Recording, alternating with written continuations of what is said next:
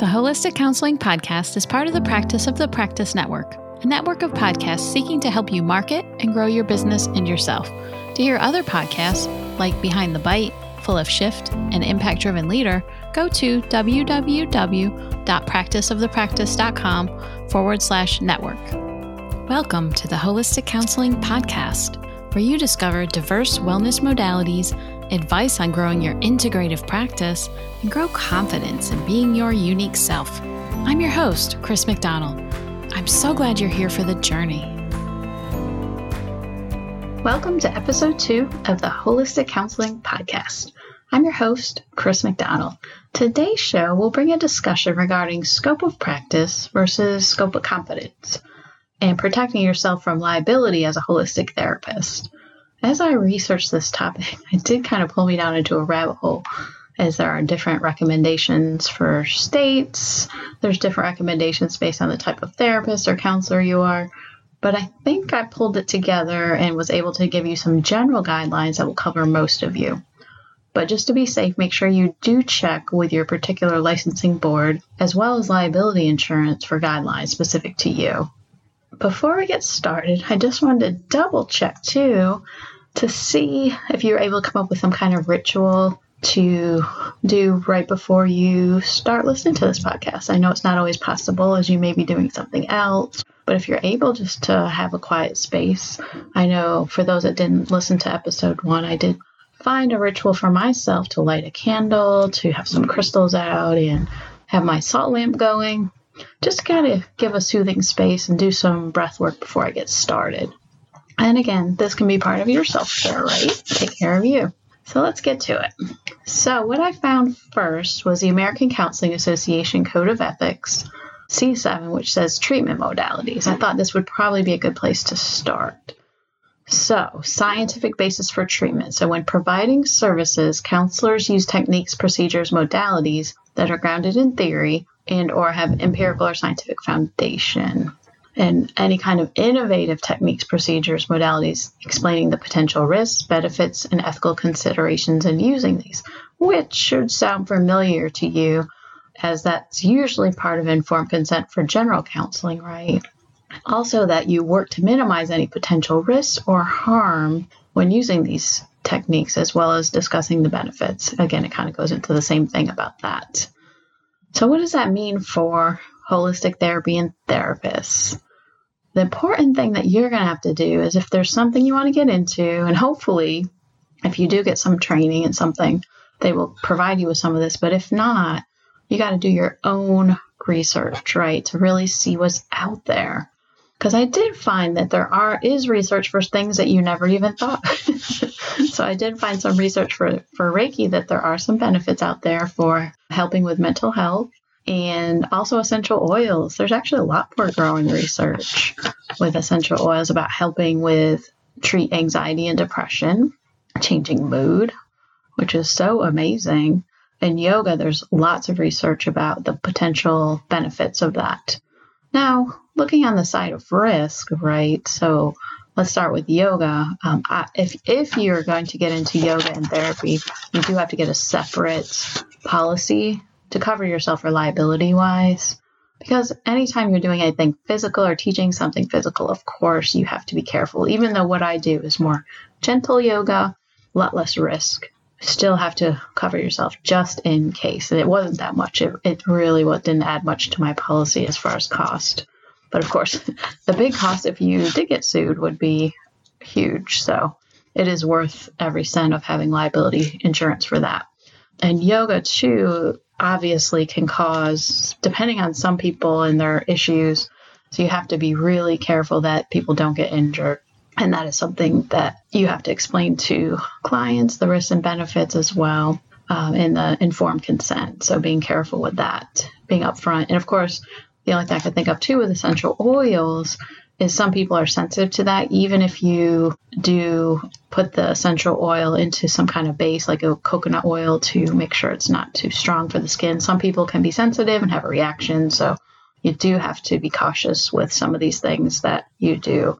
Or if you just keep it as an essential oil, as aromatherapy, just to smell it, that's different. But if you're actually allowing clients to put essential oils on their skin, then that's, of course, a risk of rash or sensitivity. Some people are much more sensitive to things than others. So just keeping that in mind. So let's go into scope of practice. What does that mean?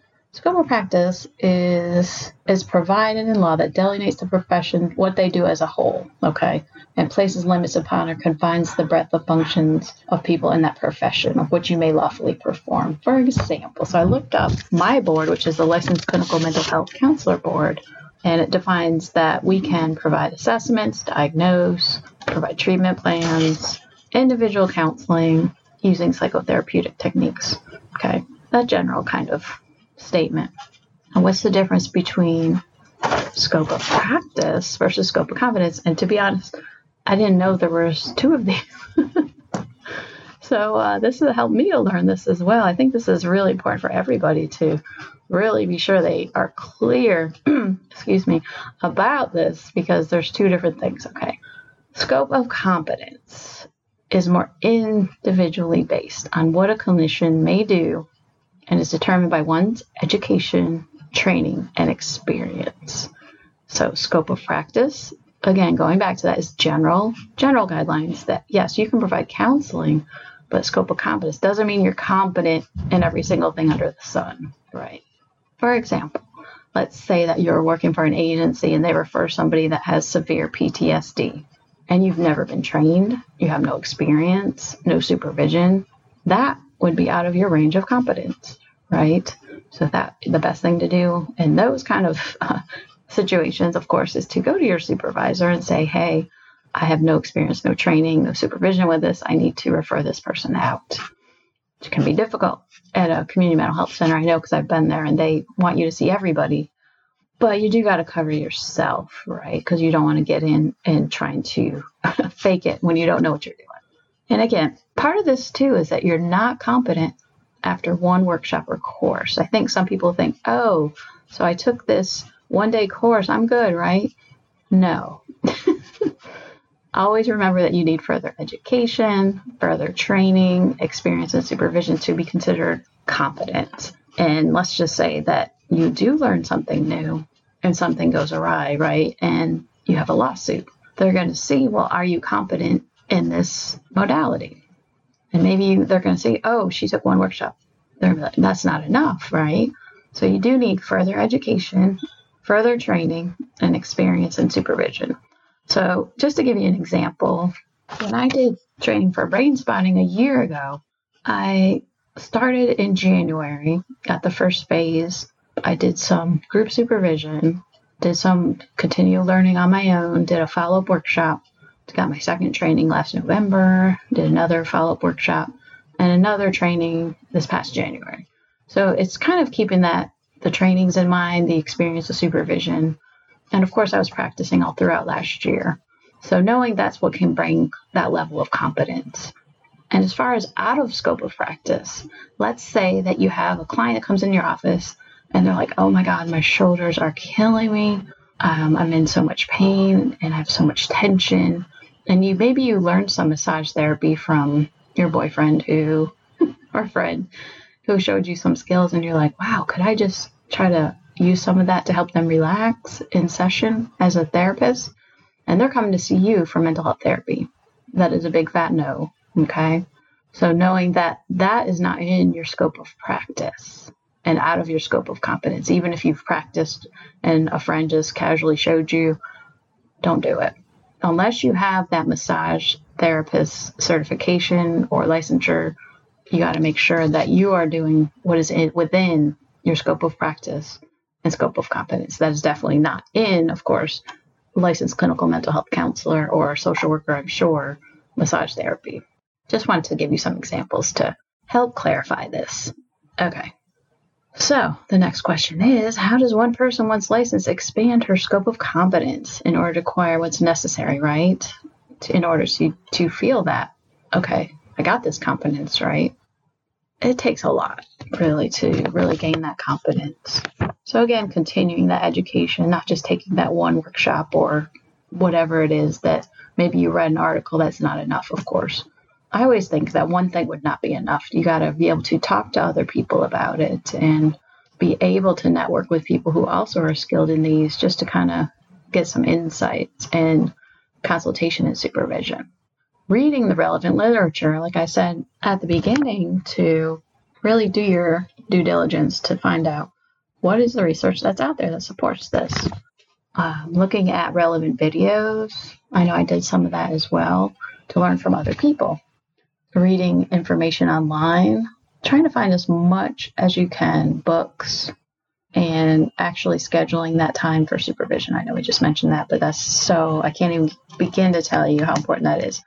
And I find, and again, just remembering, supervision is not just for initially licensed people. I think people are like, good, I'm good to go, I'm fully licensed, I don't need any more supervision, bye.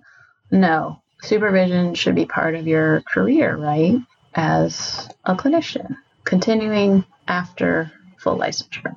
And I think, especially when you learn something new, getting that supervision piece, I have learned so much, so many things that are never going to be part of a course, right?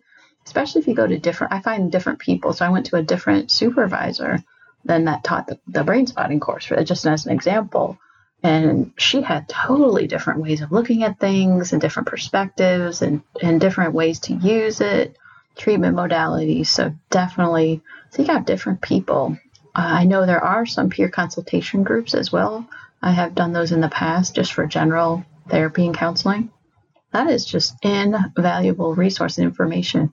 And of course, that's a support for you, because a lot of the mental health therapists out there, social workers, we're out here on our own, right?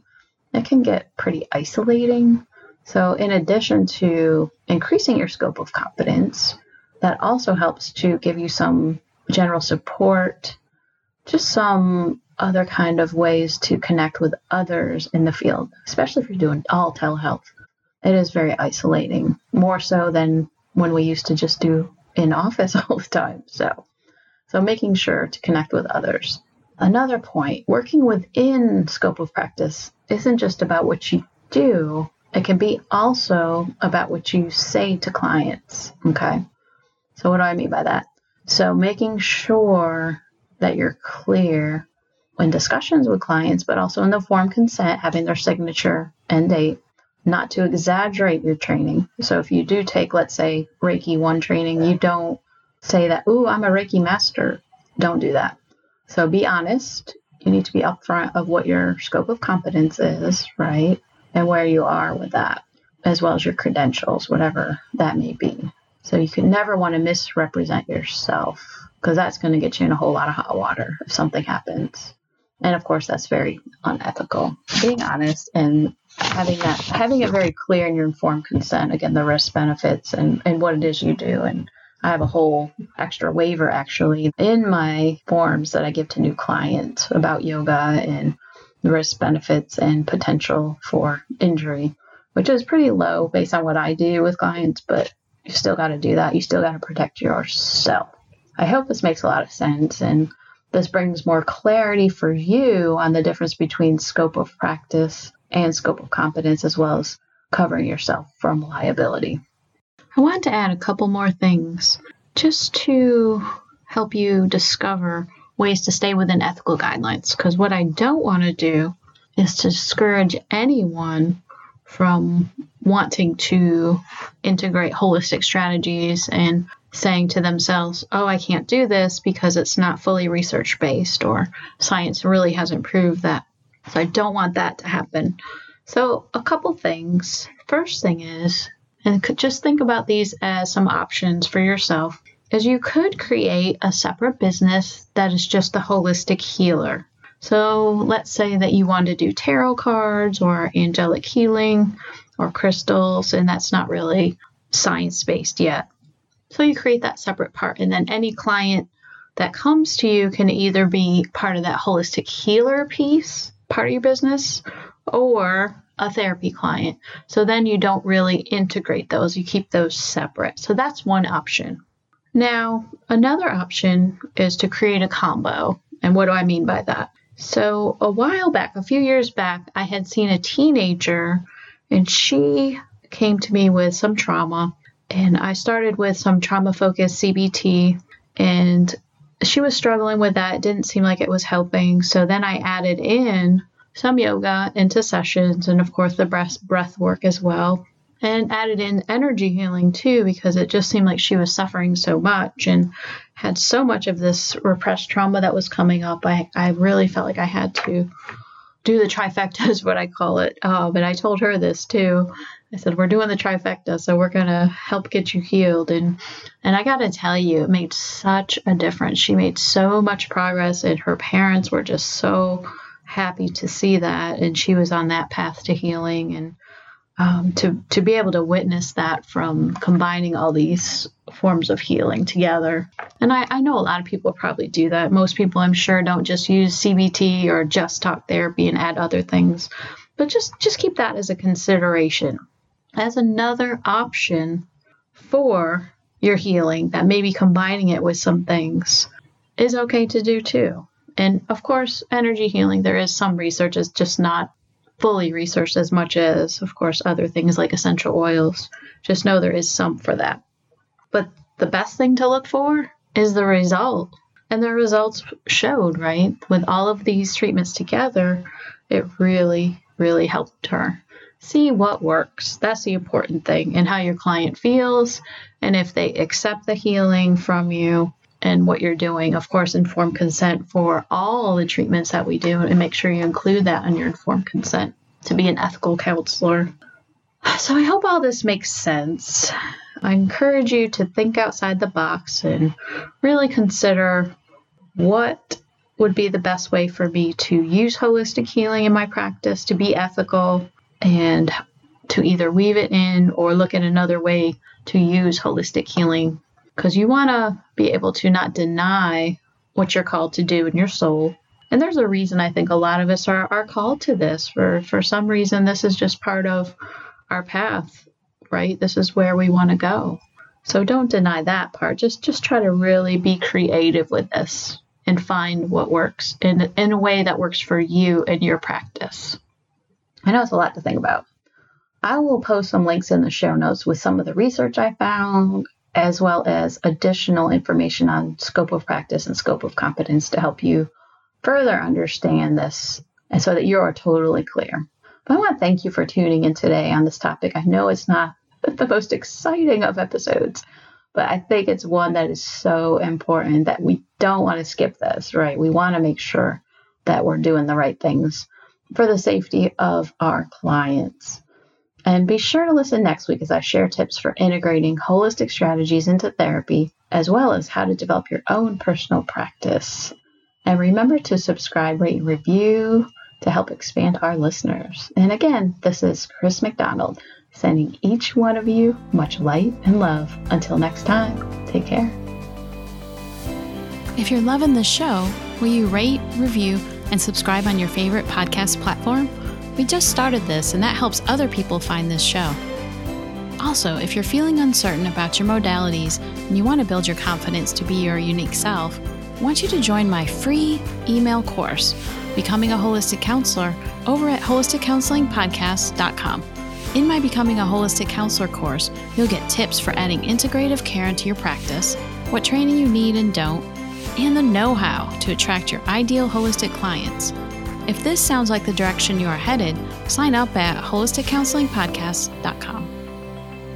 This podcast is designed to provide accurate and authoritative information in regards to the subject matter covered.